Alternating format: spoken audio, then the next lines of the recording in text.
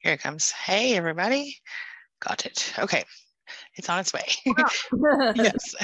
Good afternoon, everyone. It's Angie Atkinson, and I'm here with the lovely and talented Lise Colucci. Lise, welcome back. Thank you. My pleasure. Always happy to have you. Okay. So today we are waiting for the stream to, there it goes. Okay, good. We're here. You We're got it? here. I didn't come Yes. see it yet. Okay. Okay. It'll appear. Um, it's coming. Yeah. Okay, everybody. So while we are waiting for our screens to pop up and everything here, um, we'll let you know, make sure you check down into the chat below the video here, not the chat, the description below the video. So you'll learn how to reconnect with us. Oh, we have a Stream Elements bot. I don't know what's up with that. Anyway, okay. So you'll know how to reconnect with us, and you'll know how to be here for our weekly streams. I'm sorry. And hi, Ellen. Hi, Jay. Hi, Peggy and Tashawn. We are today talking about betrayal trauma and narcissistic abuse, what it looks like, what it is, and maybe how to start to deal with it. Yeah. So, yeah. All right. So let's just get going, shall we? Okay. So if you know what, I mean, it's exactly what it sounds like. When you've been betrayed by someone in your life, you get sometimes betrayal trauma. This could be cheating. This could be something else we're going to talk about in a minute. Could be even a best friend or a coworker. It could be anyone. But depending on how much you trusted that person, you may really have a hard time trusting people after a betrayal trauma. And you might also have a lot of other symptoms that we'll kind of cover some of those today. So Lisa, you had a really interesting, and I don't know how situational reactive abuse, says Steve Johnson. There, yeah, that's the thing. Yeah. Lise, do you want to kind of, I don't know how deep you want to go into it, but you had a really interesting example earlier that you were sharing Oh, well, there's that I several could relate to. that Yeah. it's sometimes if you are in a narcissistic family system or narcissistic family cult, as people call it, um, you are the scapegoat, that entire family can turn on you, especially if there's a serious event or an event that usually if there's a serious, important, or like there's some event that makes everyone reactive and everyone sort of it could be like a death in the family, a marriage, the birth of a baby, anything that causes upheaval or change. And then that entire narcissistic family might turn on you, completely betraying all of your trust, because you don't lose just the narcissist, but you lose everyone around them. And Absolutely. yeah. Mm-hmm. And that's something that, whether it's directly, like in a situation I recently heard about, or it's sort of indirectly, like, well, they'll totally see you, but then they'll also not see or interact with the other person, and they'll also help set you up. That's what happened to me. Oh yeah, they do. They set you up. They not only set you up, but they create a narrative that isn't your reality. So they're gaslighting you about you. They're Exactly. lying to everybody else about you, making it look like you are destructive or crazy or troublemaker or something. And then everyone is looking at you like, well, you're just such a troublemaker. Maybe it's best you're not here. Right. Maybe it's best you just stay away, It's and disgusting. actually the truth is it's best you stay away. But Right. the Right. sad And reality is we lose everyone when that happens. right. And I think it's worse. Like, okay, for me, one example was that my brother, who I thought I was close to until the very moment that I learned I was not. um, Exactly. right. Right. He was part of the whole thing with, yeah. Anyway, so the thing is, if you find yourself in a situation, I mean, I would probably guess that everyone in this room today, I don't know how many we have in here right now, but and anyone watching this back may have experienced, oh, look, it's highly sensitive wiki. Okay, back to business. Everyone here may have experienced some form of it, right? Anyone who's watching right now, anyone who watches on the replay even. Yeah, 47 people right now. Okay, so if you have experienced betrayal trauma, say me in the chat if you're here, and in the comments if you're not here right now. All right, so Lise, what do you think is the most painful part of for you betrayal? It just really depends on what the betrayal is, but there's, from what I hear, let me just say what I hear a lot from people that comes up over and over when they experience a large betrayal or a very obvious betrayal like this. It's wanting to rectify things, to put things back in the correct, to wanting to feel validated that they're not crazy, they're not the problem, wanting to be heard in a situation where it's totally impossible to be heard. Yeah, because it's too twisted, it's too toxic, and there's really no point, because why do we need toxic people to tell us we're right? We don't, right? But it feels like we do. And the other piece is abandonment. It really, really triggers abandonment issues if you already have them, or it certainly creates them if you haven't. For sure. Yeah. And I think it's so when you're going through it, right, it's like you said, it's about the amount of trauma that you end up with, of course, depends on the impact of what you've gone through. But there's also a lot of other little pieces, I think. So, for example, how do you know that you're experiencing this? I mean, I think anytime you have a betrayal, that is one that affects you deeply. Like with my brother that I mentioned, there was a situation where my mother, who I knew wasn't a fan of me, she brought him on board as a sort of, I guess, flying monkey. And I really believed until that moment, like literally until that moment, that he was my person, one of my people, somebody he was on my side. I believed that he would never do what he did in that time period. So I think for me, that was quite shocking. And I felt sort of bowled over by it, right? Like my whole entire life up until that point, from the age of 3, like I thought this was somebody I could trust. So I think let's talk about some symptoms, should we? Oh, wait, should we note the types? So you obviously your parents or your spouse or partner, and then one that we didn't mention was like the institutional or the collaborative, or the the company or the business or whatever. It happened in workplaces a lot, and all it takes is one narcissistic person to poison the community around you, and you become the scapegoat, and they sort of win, and everyone betrays you. It's ugly. Yeah.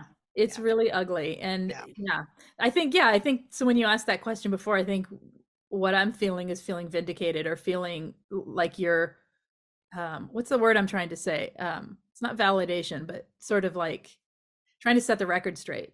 Yeah. Well, wait, what? Like that you asked what the major thing that. Oh, yeah. Yeah. That's in that situation. It's right. And it's everything is, I mean, and I'm not negating anything you said, by the way. I'm just trying to, in my head, categorize what we're talking about. No, okay, sorry. I'm going in another direction. Go ahead. Keep going. Oh, yeah. Okay, I got you. Okay. The workplace. Workplace. Thank you. Yeah. We're going to, do you want to explain that a little bit? Because I did misinterpret you at first. Oh, no, I was going back to your other question of what people feel what is a big thing people feel when this happens. Oh, good. No, sorry. Woo! Yeah. No, you're good. Sorry. I think I'm in my head, and you're just talking, and I'm not following. Anyway, keep going. We both have those moments. Don't feel bad. And then I'm trying to follow chat, so it's good. All right, here we go. All right, and the last official type is the interpersonal type, which is what we already kind of talked about with friends, other people you work with, whatever, another person besides a parent or a spouse. Okay. I guess it could even be a child in that case. Maybe my brother. I don't know. Doesn't matter. Okay. Betrayal trauma symptoms. So there are several different ones. And if you've read that book, The Body Keeps the Score, you'll get some of that in there. And it'll, because your body kind of you might have a stomach ache, your head might hurt, chronic fatigue, might have a little trouble with weight. Not that I know anything about that. I'm so skinny. I'm just kidding. You might have stomach problems. You might feel tired or not tired. Like you might not get enough sleep, or you might sleep too much.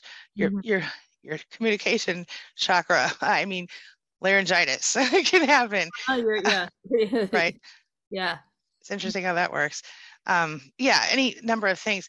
Your immune system could have, basically similar things to what we experience in narcissistic abuse recovery, like with CPTSD. Obviously, it's all connected, right? I would say that it's almost like just another way to name what we're going through, but but specifically regarding the betrayal of someone. Yeah, because sometimes it's one of the hardest pieces to get through. Right. Like you can Right. almost deal with them being horrible to you, or Yep. deal with the situation, the toxic behavior and all of that. We can almost deal with it, but it's almost unimaginably difficult to just Yeah. walk away from a betrayal. Seriously, it's bad. Yeah. Yeah. Yeah. And that's the thing. So yeah, as Steve says here, they set up the situation, abuse you for the reaction. That's interesting. And it's true. That's they how they do. That's exactly what reactive abuse. They're trying to flip the script and turn the table so you look like the abuser. Yeah. Yeah. Absolutely. Okay. So then there's also having a hard time sharing your emotions. And there's like it's a big word that I'm not going to say on camera because I don't want to embarrass myself. It goes with alexithymia. I think I'm saying it right. Anyway. Okay. Right. And basically what that means is that you have a difficult time even identifying your own emotions sometimes, and certainly you can't talk about them very easily. Right. So a lot of times the way I roll is when I was younger, I rolled a little sadder than this, but as an adult, I tend to roll happy most of the time until I'm forced to deal with it. It's not good. It's not healthy. I need to do better. I mostly do okay with dealing with things, but I don't do okay with sharing them with most people. Does that make sense? So your defense mechanism in a betrayal would be to just keep it to yourself. Oh, yeah. I feel a lot of embarrassment about things like that, which is really weird, but I do. It's not weird. It makes total sense because you're taking on the whole thing. Whole thing instead of handing back to that person what's theirs and then dealing with your part. Yeah. Right. And logically, I know better than that, Right. but I do tend logical, is it? It's a right. No. Right. Right. And then the dissociation factor, which kind of plays right off of that. You're definitely going to see increased, you're going to dissociate more often than you did before. And of course, various other issues.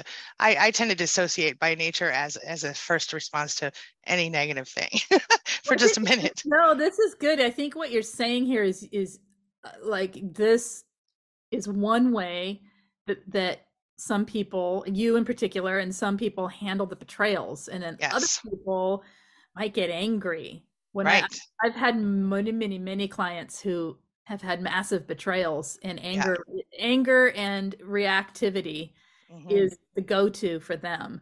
And they're like, I don't even know why I'm saying these things. I don't really care, but I'm going to get them, and it's, Yes. Yeah. Yep. I see that. Yep. And I think when you're going, you're definitely going to see some anxiety or whatever, probably. You're going to have emotional, like depression and things like that. And then once you're healing and you're moving forward, right, you might be hyper independent. You might be super, super independent, and it's a real problem for your partner if you have one. Or you might have big trust issues, or you might have a lot of other little things. Okay, So, and do you want to add anything else to this part before we carry forward to maybe what types of things they can do to work through these things? Hello, Ellen. No, I think I think just my sum up would be that you're in it. You have a betrayal. However you're reacting to it is going to be natural for you, the way you react to it. And we're just talking about some of the things. So you may have other things. So if you do, what happens with you when you feel betrayed? Right. And especially in a big way by a toxic person. Feeling betrayed and being able to discuss it is one thing. We know we can't discuss with them. So we're stuck in the betrayal. It creates the ultimate lack of closure, right? Like the ultimate, there's no way to turn that's right. Yeah, right. So and I think when you're feeling whatever it is you're feeling personally, or however you're reacting, then that's your go-to for your own version of reactivity. Yeah. And that's where you work as we go on here to talk about what to do. Right? It's yeah. And I think that's what I think it's important. Okay, like you were saying, making sure that you are give yourself some compassion in that time. Don't beat yourself up no matter how hard they try to beat you. Yeah. Don't beat yourself up for your reaction, because it's okay to feel what you feel. Right. That's been a big hard thing for me to come across in my own recovery in the past, and I think it's something that so every human being is going to have a reaction to betrayal. Of course. course. So don't beat yourself up for having one because, Right, right. So wait a minute. Do you have an appointment or a client in the next 4 minutes, or am I just want to make sure you're good on time. I don't have to look. Okay. Keep going. Okay. All right. So we're going to talk about some different ways you can heal, right? Or at least begin to heal from. Yeah, you do at 2 or 1. Okay, so you have 4 minutes. Yeah. Okay, well, say your last thing and then I'll just continue. Yeah. Okay. What you got? So I would say, like, for how to get through it, first of all, it's the ultimate time. It's the perfect moment to realize what we need to realize all along, and that is we need to stop putting our focus on those people. Yes. We need to get our focus onto our lives off of them. And what they did is, when you have a massive betrayal, it's an example of how far they'll go. It's an example of their bad behavior. It's an example of, it's not, no matter what they're saying about you, if you know it isn't true, it's not about you needing to fix that. It's about, okay, those people, that person, that group, whatever, that's not a safe place. Okay. Yeah, I agree. Yeah, absolutely. And it's okay that it's not safe for you. Know that, right? Yeah, totally. And, yeah, it's not. Yeah. Yeah. And you don't need to stay in the role they put you in.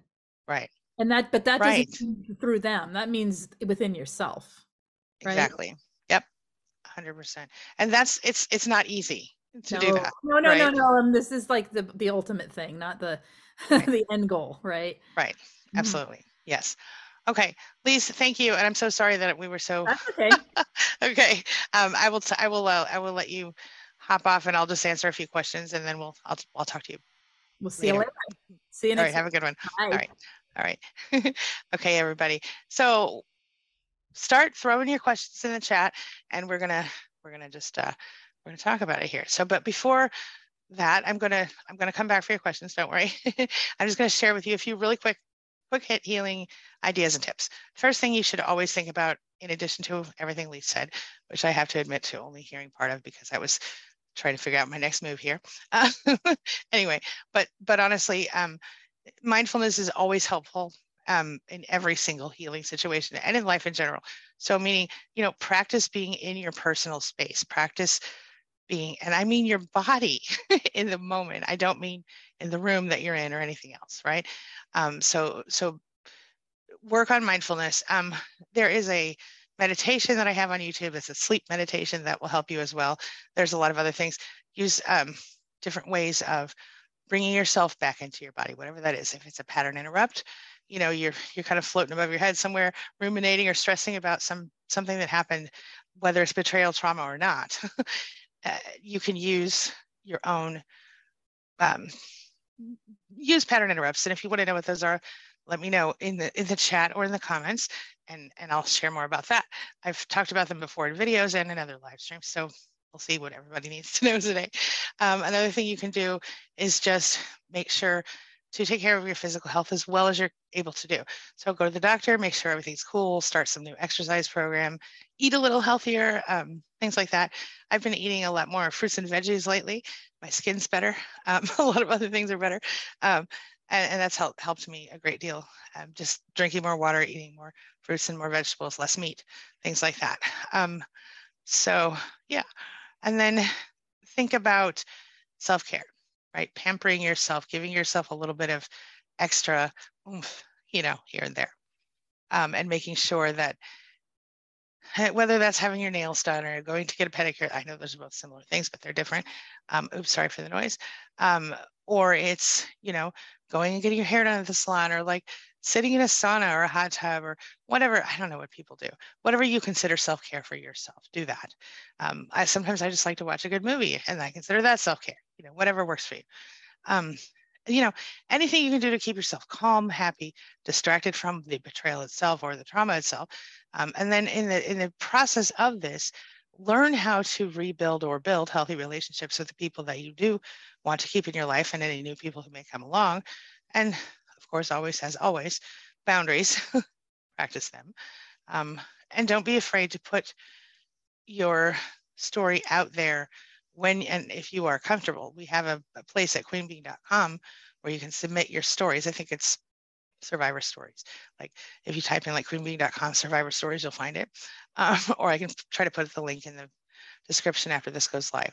So, and then of course, choose to go forward, right? Like intentionally choose to heal yourself.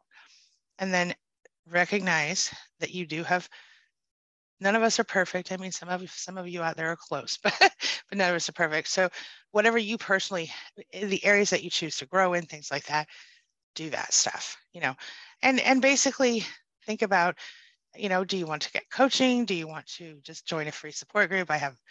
We have both of those available. Lise does a really amazing group coaching thing where it's like 24/7 support. We're working into a brand new narcissistic abuse recovery program we have for you. So lots of good things coming in the near future on that as well. So let's, I'm going to jump in the chat here and see what I can find out. And I'm going to go from top chat to live chat. So hopefully that doesn't mess me up too much. And if I missed anyone's question, I will go to the top. Hi, Darlene. For the soonest thing I have is from Darlene Kane. Hello. And then the highly sensitive Wookie, welcome back, says, oh man, heart palpitations, hives, migraines, insomnia, tooth pain from tension, all of those things could definitely be connected to your trauma, of course. Hello, Mohegan. Ellen, yes, of course, anytime you go through betrayal trauma, you're going to feel betrayed. And you're also going to feel, how do I put it? I have personally felt just like I was spinning. Like I had no idea. I couldn't believe what happened. And I was spinning. I felt numb and spinning. Mm-hmm. Yes. Okay. Yes. So Patty says, it's hard to get over it, let it go and move on. I know that would be the right thing to do. I know that would be the right thing to do for my life, but it's been really difficult. I get it. It's hard. It's not like, I don't expect anyone to get through it in a matter of seconds or minutes or days or even weeks, sometimes not even months. It just depends on the person, the length of the relationship, the depth of the betrayal, and so on and so forth. The type of relationship, even, I never think I'm pushing you on that. I would never. Everybody's different when it comes to the amount of time. Some people say it's 18 months, some people say it's a year, and I had a comment the other day on something that I had done before where I said something like, choose how much time you want to grieve. And the reason, and the person said, and I'm hoping that person's here today, the person said that they thought, because I said something in this video where I said something about 4 weeks being the maximum amount of time. And let me explain what I meant by that. I'm not talking about you're going to grieve. It's going to happen. You're going to be sad. It's going to happen. What I'm talking about when I'm saying a maximum of 4 weeks is like, you can stop your life for that long at the most when you go through this. Maybe you can stop your life longer. Maybe you're financially able to do that. I wasn't, and I don't think a lot of people are. I think this is just a side note here. I think if you're talking about how long it takes to recover, you could be forever. I mean, if you want, but when you're going through it and you're trying to recover so you can have a decent life again, well, then you're going to want to go from thinking that way to thinking, okay, I'm going to put an end date on this really bad stuff. So during that time, you're going to scream, throw things, break things, eat all the ice cream you want, whatever, but don't do it for more than 4 weeks. Even if you want to take off a week of work for the 4 weeks, right? That's all I was talking about. But you're still going to have to continue the healing process after that. But sometimes we need a little time to kind of just throw ourselves down the floor and kick a little bit. You know what I'm saying? It helps for some people. Oh, Ellen says she double guesses herself in everything. And this is a very common thing for survivors of narcissistic abuse. We end up literally second guessing everything. I mean, our own feelings, the feelings of everyone else, et cetera, et cetera. People around us, do they really like us? Are they just pretending to like us? Like, it's terrible. But Ellen, just so you know, we really do like you. All right. Barbara says, what is the point of highlighting their gaslighting? They're just going to double down. I actually don't see a point in highlighting their gaslighting. I think the best thing to do there is to gray rock, like literally gray rock them. Just don't, if you don't know the gray rock really quickly, you give no emotion, you give no response, no reaction, and you just like this. Because that, and if you do give a response, it's boring and it doesn't incite further discussion. They don't like it, but it works. I agree. There's no point. Darlene says, at least you know the word exists. That's more than I knew. No need to be embarrassed. All they're doing. I feel you, Darlene. And that's, yeah, I feel silly sometimes with some of these big words because I'm like, I think I'm saying it right, but I read it somewhere. And so I don't really know if I'm saying it right. So then I forget to look it up. And in my head, I say it this way. So if I said it wrong, let me know. Highly sensitive Wookie says, I had to gray rock until the house sold. And now the divorce, intimidation has begun. No contact has made a huge difference in my brain. Right? Okay. That's interesting because when you're in the relationship with them and you don't go no contact, and even if you live in a different place, but you don't go no contact, you still have in your head this ongoing sense of like something, something is wrong with me. Like I am not okay. I'm not whatever. But when you get away from them, then you start to realize it's not really you so much as it is them and their own broken toxicness. And that's a good and scary place to be when you get there. So good for you for being there, because I promise you it's going to get better soon. And as you mentioned, huge difference in your brain already. Good for you. Hey, Erzbet, welcome back. Clancy says, I get angry with my family, hard to deal with. They've scapegoated me at a crucial time for the millionth time when I'm sick. That's unfortunately incredibly common. They are known to, narcissists in general are known to kick you when you're down, right? And when you get a whole family wrapped around one, whether they're toxic themselves or not, well, they become toxic as one of the flying monkeys, whether they realize it or not, right? But the narcissist absolutely does the smear campaign thing with you and does not, in fact, do much else. So they start the smear campaign, they scapegoat you. Everybody in the family thinks that you are, in fact, the problem, yada, yada, yada. It goes on and on. It's bad news. It's not good. Yeah. Peggy says, and Clancy, I'm really sorry that's going on for you. I see you said, I live around the corner and they all stick together. I don't know if you're capable, if you're able to move right now, but if you are, not a terrible idea. But only if you have somewhere to be where people will support you better. Otherwise, it's a matter of whether or not you want to see them on a regular basis, I think. Peggy says to Patty, you have to work through it as long as that takes for you. Don't listen to anyone who tells you to just get over it. 100% I agree, because people who tell you just get over it don't understand most of the time the depth of what you've gone through and the pain and the trauma and everything else. Yeah. Highly sensitive. Wookie says triggers everywhere. Oh, been there. For literally like a year and a half after I left my ex, I could not listen to slow songs on the radio at all. Like none of them. I couldn't. No. Let's see here. Okay. Sunny Day says, I'm super independent, no partner, and love the freedom. Yeah, I have a tendency to be quite independent myself, probably a little more than my husband would prefer. It's a problem, but it is what it is. And I think, you can look at good and bad here. Personally, I don't think it's that bad. I'm never bored, but I think I'm a half introvert, half extrovert. Part of me likes to go out and hang out with people and do things, and the other part of me needs to come home and be by myself for a few minutes when I'm done doing that. So okay. I need to learn. Okay, Darlene says, oh, Clark says, yes, I'm leaving, or Clancy, I don't know where Clark came from. Clancy says, yes, I'm leaving. 58 wasted years trying so hard. Oh, Ellen says, after 15 years, my ex moved 4 doors down. I'm sorry, that's awful. Sorry. Darlene says, yes, Darlene. I need to learn to let myself feel anger. I know it's in there somewhere, but never feel it. Okay, that's a really common thing. I'm going to mute myself 1 second.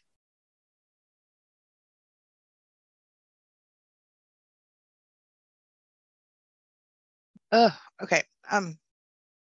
It's really common for survivors to not be allowed.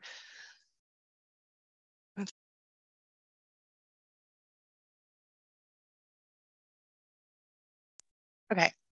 It's a really common thing for survivors to not feel that they're allowed to have anger. So that's very common. Yeah. And when you get angry, sometimes it's exactly what you need to push through. Yeah. Okay. I'm going to try to stay with you for a few more minutes.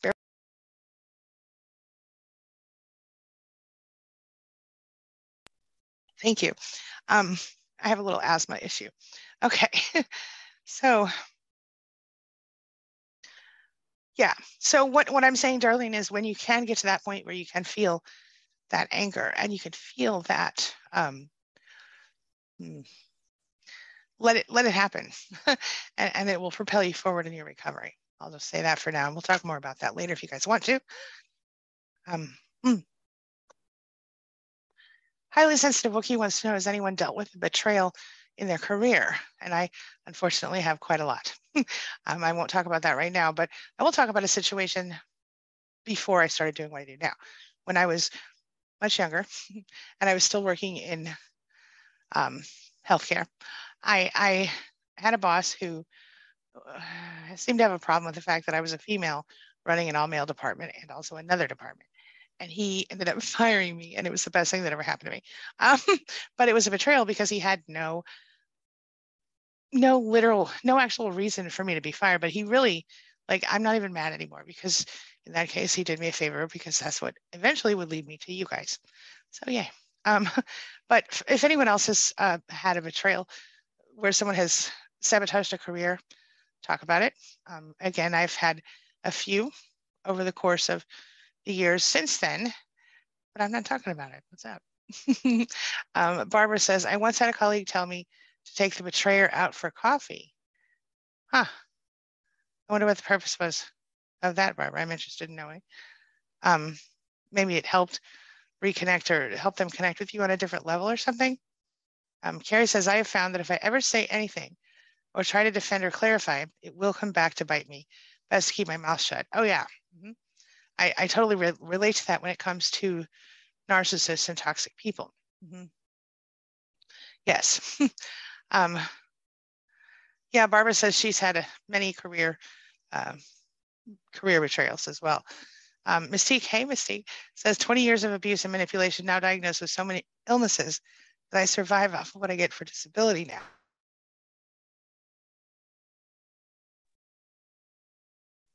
Perhaps because I cannot afford to rent anywhere else with 3 kids. Oh, I get that. And I hope that you are not, you're still away. I'll say that.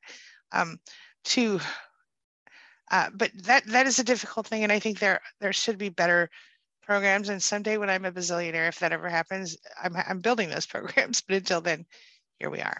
I try to help people individually if I can. Ellen C says, shutting my mouth for so many years left me with real illnesses now. How many of us can relate to that? Raise your hand if you believe that going through so many years, keeping your mouth shut and not saying what you really believe and think, how many of us can relate to having additional diagnoses or potential diagnoses as a result of that? I can. Yeah, absolutely. Sunny Day says, yeah, it took so many years to get to this point. There is light at the end of this tunnel, and there is. I promise you that. Yeah, Peggy, I was with you on that. Like, what, take them out for coffee for what? Oh, maybe that's just an example of somebody not really understanding the situation. Like, maybe you just need to take them out for a cup of coffee and understand them better. Okay, I get it. Yeah.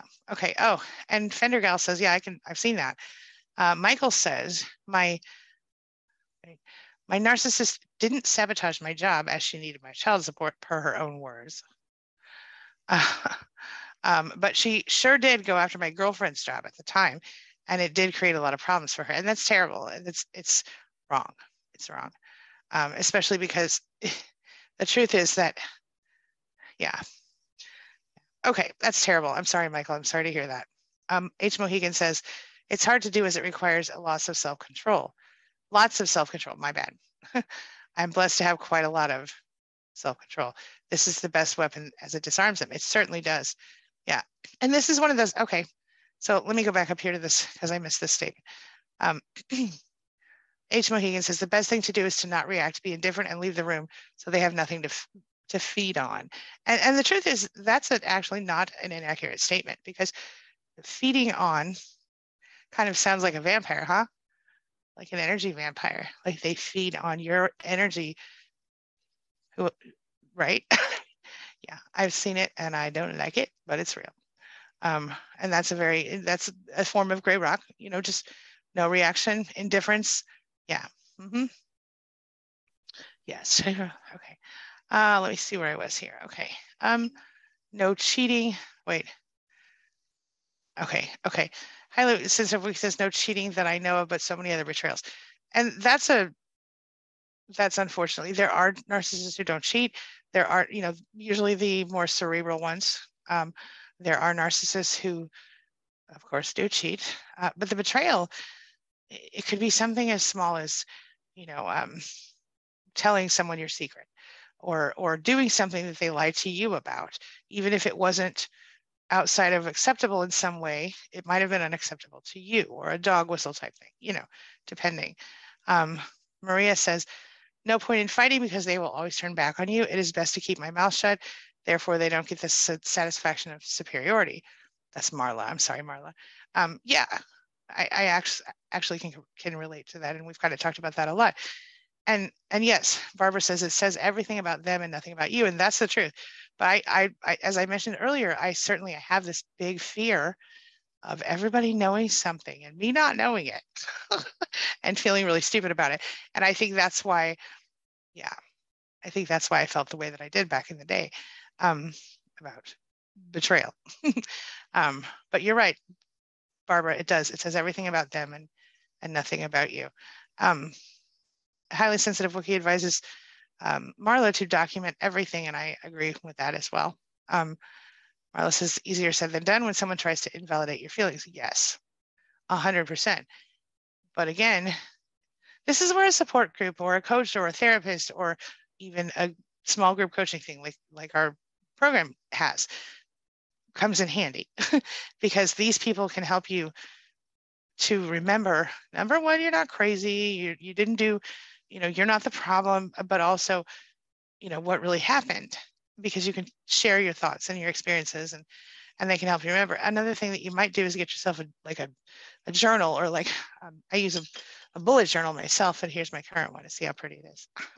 I always decorate them for fun. But, I'm not going to show you anything like real serious, but you can see I go on a little bit. I have a lot of scribbles in there. So that always helps me, right, with figuring out that stuff. Yeah. Okay. So a highly sensitive Wookiee says, have you ever considered interviewing survivors for your channel? Yes. And in fact, I have one coming up. And if you're interested, let me know. I have one coming up soon that you guys are going to love. This is a former beauty queen, literally, and an attorney, and a lot of other really cool stuff. You're going to love her. She's really smart and pretty. And she was betrayed very similarly to the way the rest of us were betrayed. And that is, for me, initially was quite shocking. Because, and not because of the fact that she's so amazing or whatever, but also because of the fact that I want to show that it could be anyone. You don't have to be, she's not even, she's still very young. And so it's quite shocking. I know we're all so young and everything, but okay, you feel me. But yes, I have definitely considered, I will do that. I would love to start a series even where maybe once a week I could bring a survivor in here and we could sit here and talk and answer questions and whatever. If you guys are into that, say survivor talk in the chat so I can check back later. Okay. Yes. Yes. Nikki says, why do they hate people having fun, dancing, singing, etc.? They have mental outbursts over it. Oh, that's a great question, Nikki. Let's talk about it. Okay. Because when you're having fun, dancing, singing, whatever, they are not the center of attention. That's also the same reason they ruin holidays and everything else, because they want to be the center of attention, the center of everything. And if they can't do that, how are they going to get the supply that they need? So they need to start some crap so that you have to focus on them instead of what you're actually trying to do and have fun doing, period. You have questions. Mental outbursts, verbal outbursts, and then some. I've seen it all. Yep. Tashawn Turner says, I had to stop talking to my ex because I would get upset everything we talked about. Yeah, and that's probably because they actively came at you, I'm guessing. Let me know if that's wrong. Yeah. Okay. Hello, Diana. Darlene says, how can I learn to let myself feel the emotions that I never seem to feel but I know that are there because of other manifestations. This is a really good question. The first thing you need to do is get yourself in a safe space before you allow the emotion to come, because it might overwhelm you. If you can be with another person, that's good. If you can't, consider, again, a coach, a therapist, a support group, but you're not going to want to have an outburst necessarily with certain people. So be careful and make sure you can trust the people. You can also do this by yourself. I think it's really helpful to, you can journal if that feels good to you. For me, that feels good. Writing with my hand helps. Artwork is a great way to work it out. Exercise is a good thing. The other day I cleaned my kitchen to within an inch of its life. That felt amazing.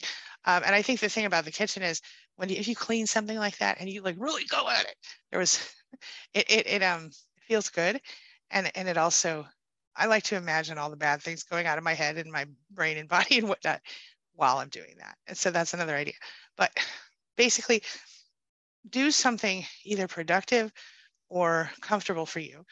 Wear comfortable clothes, maybe you plan a weekend. I've done weekends with clients where we'll talk several times throughout the day, each weekend day, and an hour on Friday, an hour on Sunday, or whatever their weekend happens to look like. I'm not Sunday, Monday. So it'll be like 1 hour session on Friday, and then like 6 phone calls for 10 minutes each on Saturday, and then 6 for 10 minutes each on Sunday, and then 1 hour on Monday. And what you do during that time is you process emotions, and each 10-minute phone call you give another assignment, so we do a prep call, it's really good. So but that's might be helpful. You can even do that yourself, but basically what you're going to try to do is allow yourself first. Secondly, I've seen people find and I've also personally found through like certain movies, if I needed to cry before I could be angry, right? So I had to watch movies to bring forth the feelings, and not the feelings, but the tears, because those can be very healing. Once you get past that, then you can bring the anger, or however it works for you. Maybe you need to be angry first and then you need to cry first. I would have to talk with you a little more personally, directly, to give you an exact recommendation, darling, but that's where I would start. Sunny Day says, what happened to Dana? I wish I knew. Dana, I think she's okay. She, as far as I know, is still with Paul. I haven't heard from her in several months. The last thing I heard from her was that she was okay and that she was going to come back at some point, but I haven't heard since. So I don't know, maybe she's off getting married. Let's hope that it's a good thing that's happening. Yeah. We all miss Dana, and she's amazing. And I hope she's okay if she's watching this. I'm sure she's not, but I hope she's okay. I think she's okay. I don't know anything else. That's all I can say for sure. I know that her father died right before a few weeks before she kind of, or months even before she kind of disappeared. And I know she was helping clean up over there. I don't really know much else. If anyone does, please share. Yeah. Her admin group reached out to me a little while back. Nikki, were you one of them, or Sunny, were you one of them? I can't remember. Anyway, and somebody said that they hadn't heard anything and we're checking. So at that time I checked back again, and no information. So, okay. Highly sensitive Wookiee. Yeah, certainly a valid point about why narcissists get mad when other people are having fun. Some of them can't feel the joy that others feel, or they need higher levels of it. They have a lower threshold for boredom. That's another option and possibility, but it is, as Pocketful of Sunshine said, it is all primarily because they aren't getting the focus that they want and they can't feel seen enough. Elizabeth says, how to come off the addiction to save everyone except myself? How to know where my responsibility lasts in the family. After all the abuse, sometimes I still catch myself trying to save the family. This is really hard, okay? But here's the thing, you cannot, by the way, hello, Lisa, Virgo Warrior. You cannot put yourself in that position. I know a little bit, I remember a little about your story, and I know why you want to help the family, right? But this is my suggestion to you, take it for what it's worth. And again, anytime I suggest anything, I'm not forcing it on anyone, I'm just giving my thoughts. But in this case, Elizabeth, I would not be taking responsibility anymore, because you can't You can't save someone unless they want to be saved. So the most I would do is give them the information if they want it, make it available to them.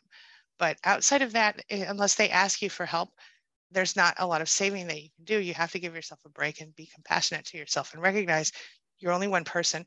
And if someone doesn't want the help, they're just going to drown you with them.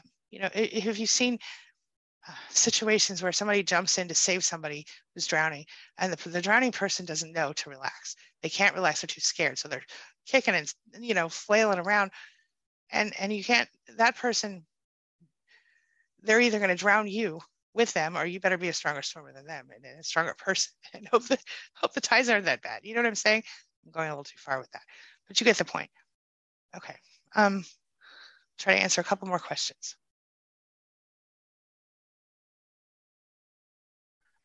Okay. Clancy says, it's harder to deal with when you're sick. It's so amazing when you're healthy.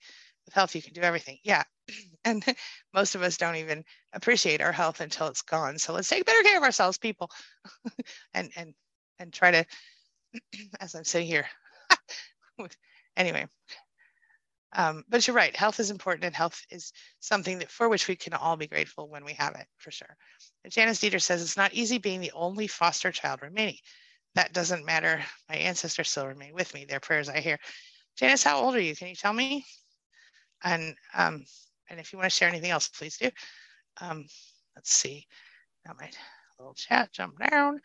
Okay. I'll tell you what, guys. Here's what I'm about to do. I'm about to scroll right to the bottom. So if you're still here and you have a question, I'm going to try to answer, 2 or 3 more questions before I wrap up. Okay. So throw them in the chat for me. And we'll go from there. Diana says, how do you hold on to your own reality when everyone believes the narcissist smear campaign, and you're starting to doubt yourself? Okay. That is not something that is unusual in recovery. So one thing that really, again, helps me is writing things down and remembering things that way. Some people find it helpful to record themselves. They find it helpful to record conversations, things like that. But I think ultimately in the end, what it comes down to is that if people are coming at you and accusing you of what the narcissist has accused you of, and this is an ongoing issue, I mean, the best thing you can possibly do is just not communicate or deal with those people during the smear campaign.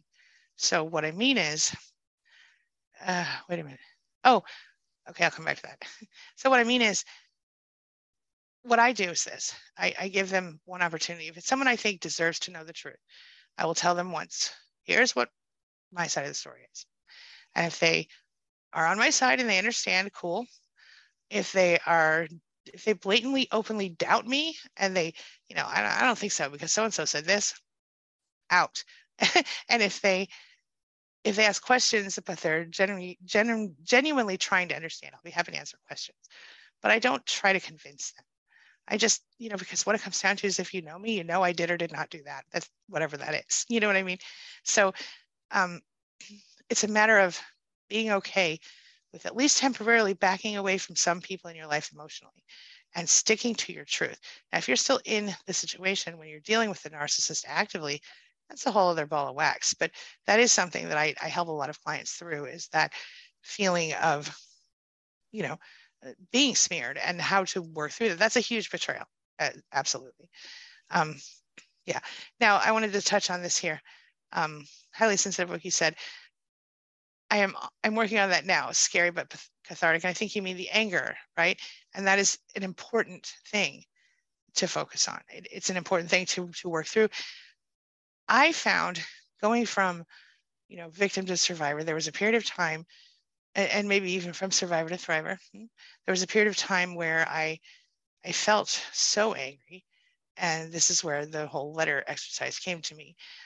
But it was helpful to propel forward, but then it became overwhelming and a huge betrayal. So it became like it was making me sick after it stopped being effective or helpful. You know what I mean? I was living with it. And so when I was able to let go of it was when I did the letter exercise. I felt a literal weight lifted off my shoulders. So you can look on my channel. You can just search Angie Atkinson, the letter exercise, find it either here in YouTube or on my site. Let's see here. Yeah. Okay.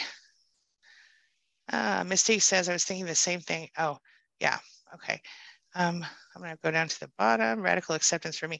Okay. Yeah. Radical. Okay. Wait. Ellen C says, I've been there too. So many of us have, and you have the right to feel that way. Absolutely. By the way. Yes. Hating that you're still at the beginning.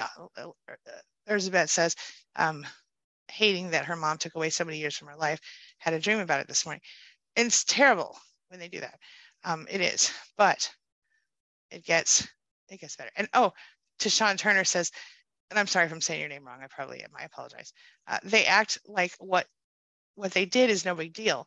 That's offensive, but true. They do act like that, and they act like we're overreacting to abuse. Okay. Silliness. Thank you, Kathleen. Kathleen says, very grateful for your pioneering work in this area. I appreciate that. And I assume that you, yeah, thank you. Let's see. Janice says, my tears are falling. I'm so sorry, Janice. That's really hard. Hey, Sandy Lou, welcome. Okay, radical acceptance, highly sensitive, what he says, for me, also means accepting that I will be healing for the rest of my life. Okay, so it's very similar to addiction, right? So even though we didn't choose this, something about us feels irreparably broken, but that's not really always true. What I mean is, yeah, you're going to have moments where you're triggered even when you are healed, as it were, because this is something that probably started in childhood, if not sooner, whatever that means. So you could have been dealing with it since birth, depending on who your people are and what your story is, So a lot of us have been dealing with it since birth, okay, in different iterations. Yes, and Ellen makes an excellent point. I'm sorry, but my tears personally, I'm sorry that you're crying to Janice, but personally, my tears clean my soul, let them flow. It's okay. I 100% agree. And if you are somewhere that you can't let them flow, like at work or something like that, then do a pattern interrupt, stand up, move around, walk around a little bit, change your environment, do the affirmation thing in your head. Like I use, I now cancel that thought, but I replace it with this affirmation of my true divine desire. And I think or say something I'm grateful for, something I do want in my life, helpful. You can choose to find all the pink things in a room or find all the blue things or whatever. You can choose to count the tiles on the ceiling or any number of things to get yourself back here and not over there in rumination land or sadness or whatever. But then when you get home, make sure you take the time to let yourself cry it out, because there are studies that show that crying actually relieves physical pain as well as emotional pain. And they're so connected, in fact, that some, and again, this is not medical advice, go look up the study for yourself, but there are some scientists who say that taking a Tylenol can actually help to relieve depression, which sounds insane to me, but that's what some of the studies say. Okay. Thank you for sharing that, Ellen. Clark says 58 years back and forth for my family, they never changed. You know what, Clancy, I don't know why I keep calling you Clark. I'm so sorry. Clancy, I'll tell you what, the thing about 58 years is that, you've got now or never, like get yourself safe, because, and have good times and enjoy yourself in your life and do what you want, and don't have the everyday, just, you hear me? Okay. Grace Fair says, shoot, I couldn't stop my life at all. Maybe one sick day here and there. It was tough. Right. That was my deal too. I barely. And a lot of people, are in that same boat. Not everyone can take a day or a week or a month even, so, but for those who can, if they can, they should, of course, if they want to. But sometimes it's better to stay busy. It just depends on you and how you cope with things. So let's see. Lisa says, I'm going to prove to myself and my ex that I'm stronger than him mentally and emotionally. Mentally and emotionally, I will be Wonder Woman when he is around me. You go, girl. I'm pro that. Even if you have to cry when you turn away, never don't let them have any of your emotion. And the reason I say that is because every little bit of sadness or anger or upset or anything that they see from you is fuel, and they will use it against you. Yes, Barbara, we had to hide our emotions. That's right. Let's see. Ellen, Janice says, thanks to Ellen. Thank you, Ellen, and the rest of our Mod Squad team. Sandy says, wondering about your thoughts on narcissistic mother writing a letter of apology. My thoughts are that I've seen a conversation change a woman's life. Not my life. But I've seen a conversation with a narcissist change someone's life because that person told them, I messed up. I'm sorry. I really did screw it all up. And you're really a sweet, awesome, amazing person, but I'm kind of a bitch. Okay. And I can't tell you much more than that because it was a private conversation that someone had with someone else. But I can tell you this, that person and I was even moved by it. And there it is. But does it make it all okay? No, it doesn't. Does it take away all of the damage? Heck no. But certainly whatever. Now, a letter of apology, it would depend on how sincere it was and how much actual admission was done. Does it make it go away? No, it doesn't. But I think that a reasonable person might consider apologizing in that situation if they could. Not apologizing, forgiving. But just because you forgive someone doesn't mean that they get to be in your life. Don't forget that. That's what I think. I would have to hear more about the specifics of the letter. Yes. Kathleen says it's so hard with a mother who's 85 because I'm afraid I will regret no contact. I get it. And that's the thing. None of us are getting any younger. And yes, it's a difficult thing. However, it's hard to say what's the right thing to do. Personally, I know I've had clients who felt a great deal of guilt about going no contact. And I don't think that was necessarily the most effective healing process because with her being 85, you know what I mean? Like if there's some, like she could live another 25 years, I'm just saying. But I guess it's a matter of how much more of your life do you waste or take the abuse, but at the same time, how much abuse is she dishing out at 85? I would just say this, Kathleen, I would say follow your heart, but also use your head in the process. So even if you don't go into contact, you could still step back emotionally 3 steps on some level. You can still do whatever you're required or you're obligated to do for her if you're in that position without letting yourself be mentally or otherwise abused emotionally or otherwise. Yeah, Miss Holly OG, hey girl, hey, says the biggest insult you can give to a narcissist is to go 100% no contact. I never thought I could do it, but I did. And then, like, no, she says, like the dumb girl I am, I took him back after 1 month no contact mistake.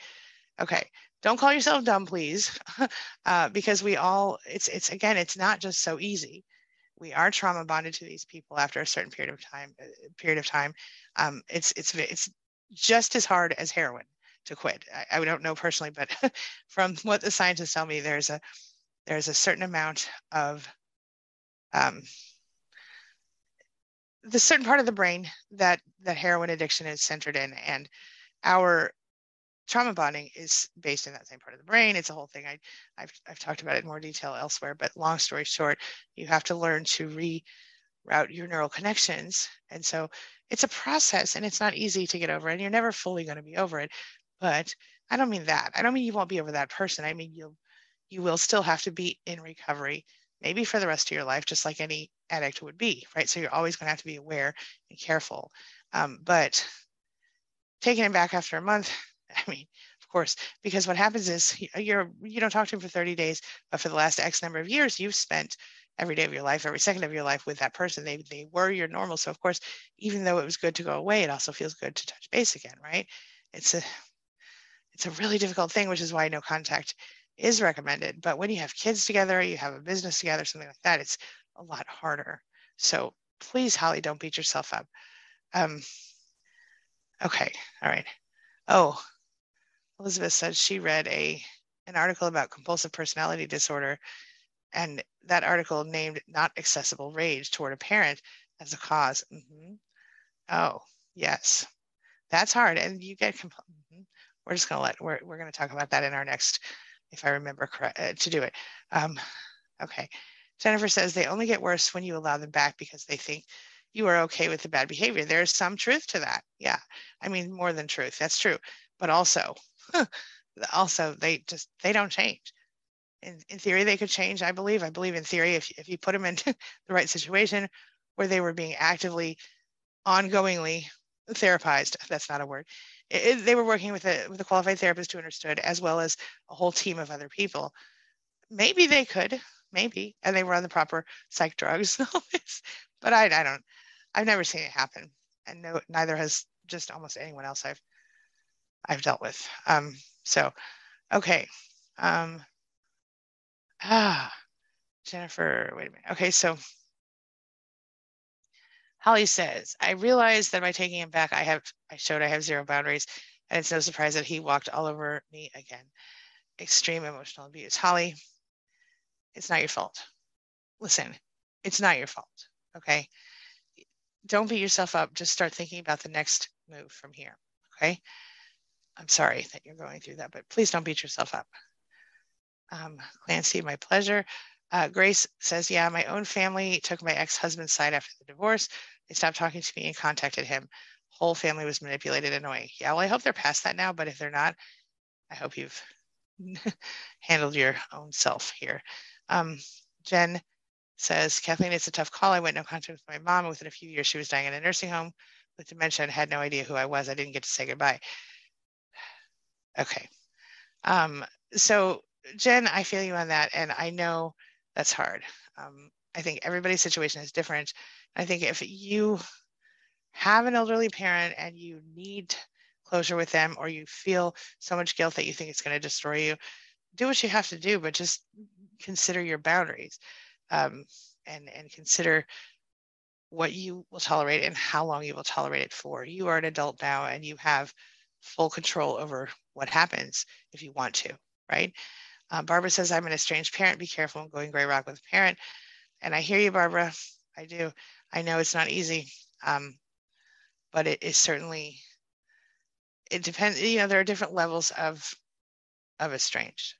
I have one client right now who, well, a couple of them actually, who are struggling with estranged children due to abusive spouses throwing all the blame on them. It's a long story, but it's ugly, but you get through it and you work through it and you recognize, you know, how much you can do, and then you work on acceptance. It's a process.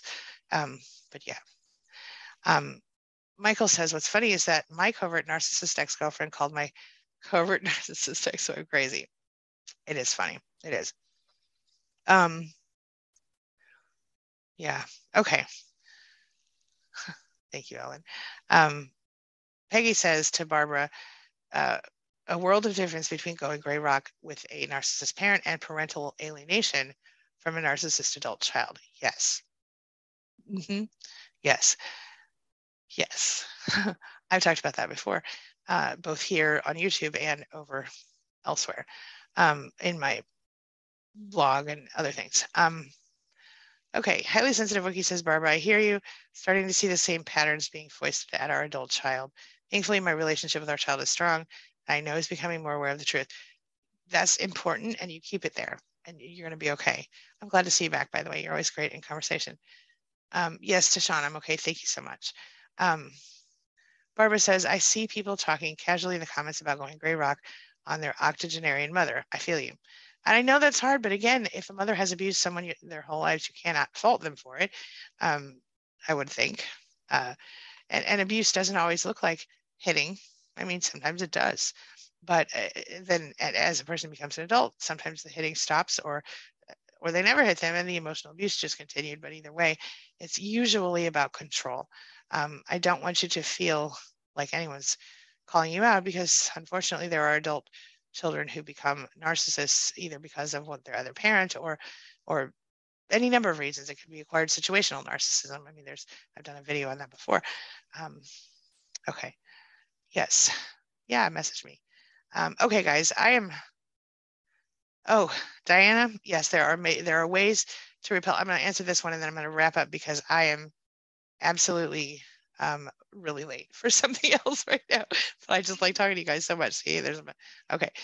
Diana says, is there a way to repel narcissists or make them not want to mess with you, or will they attack you regardless because they know you're sensitive?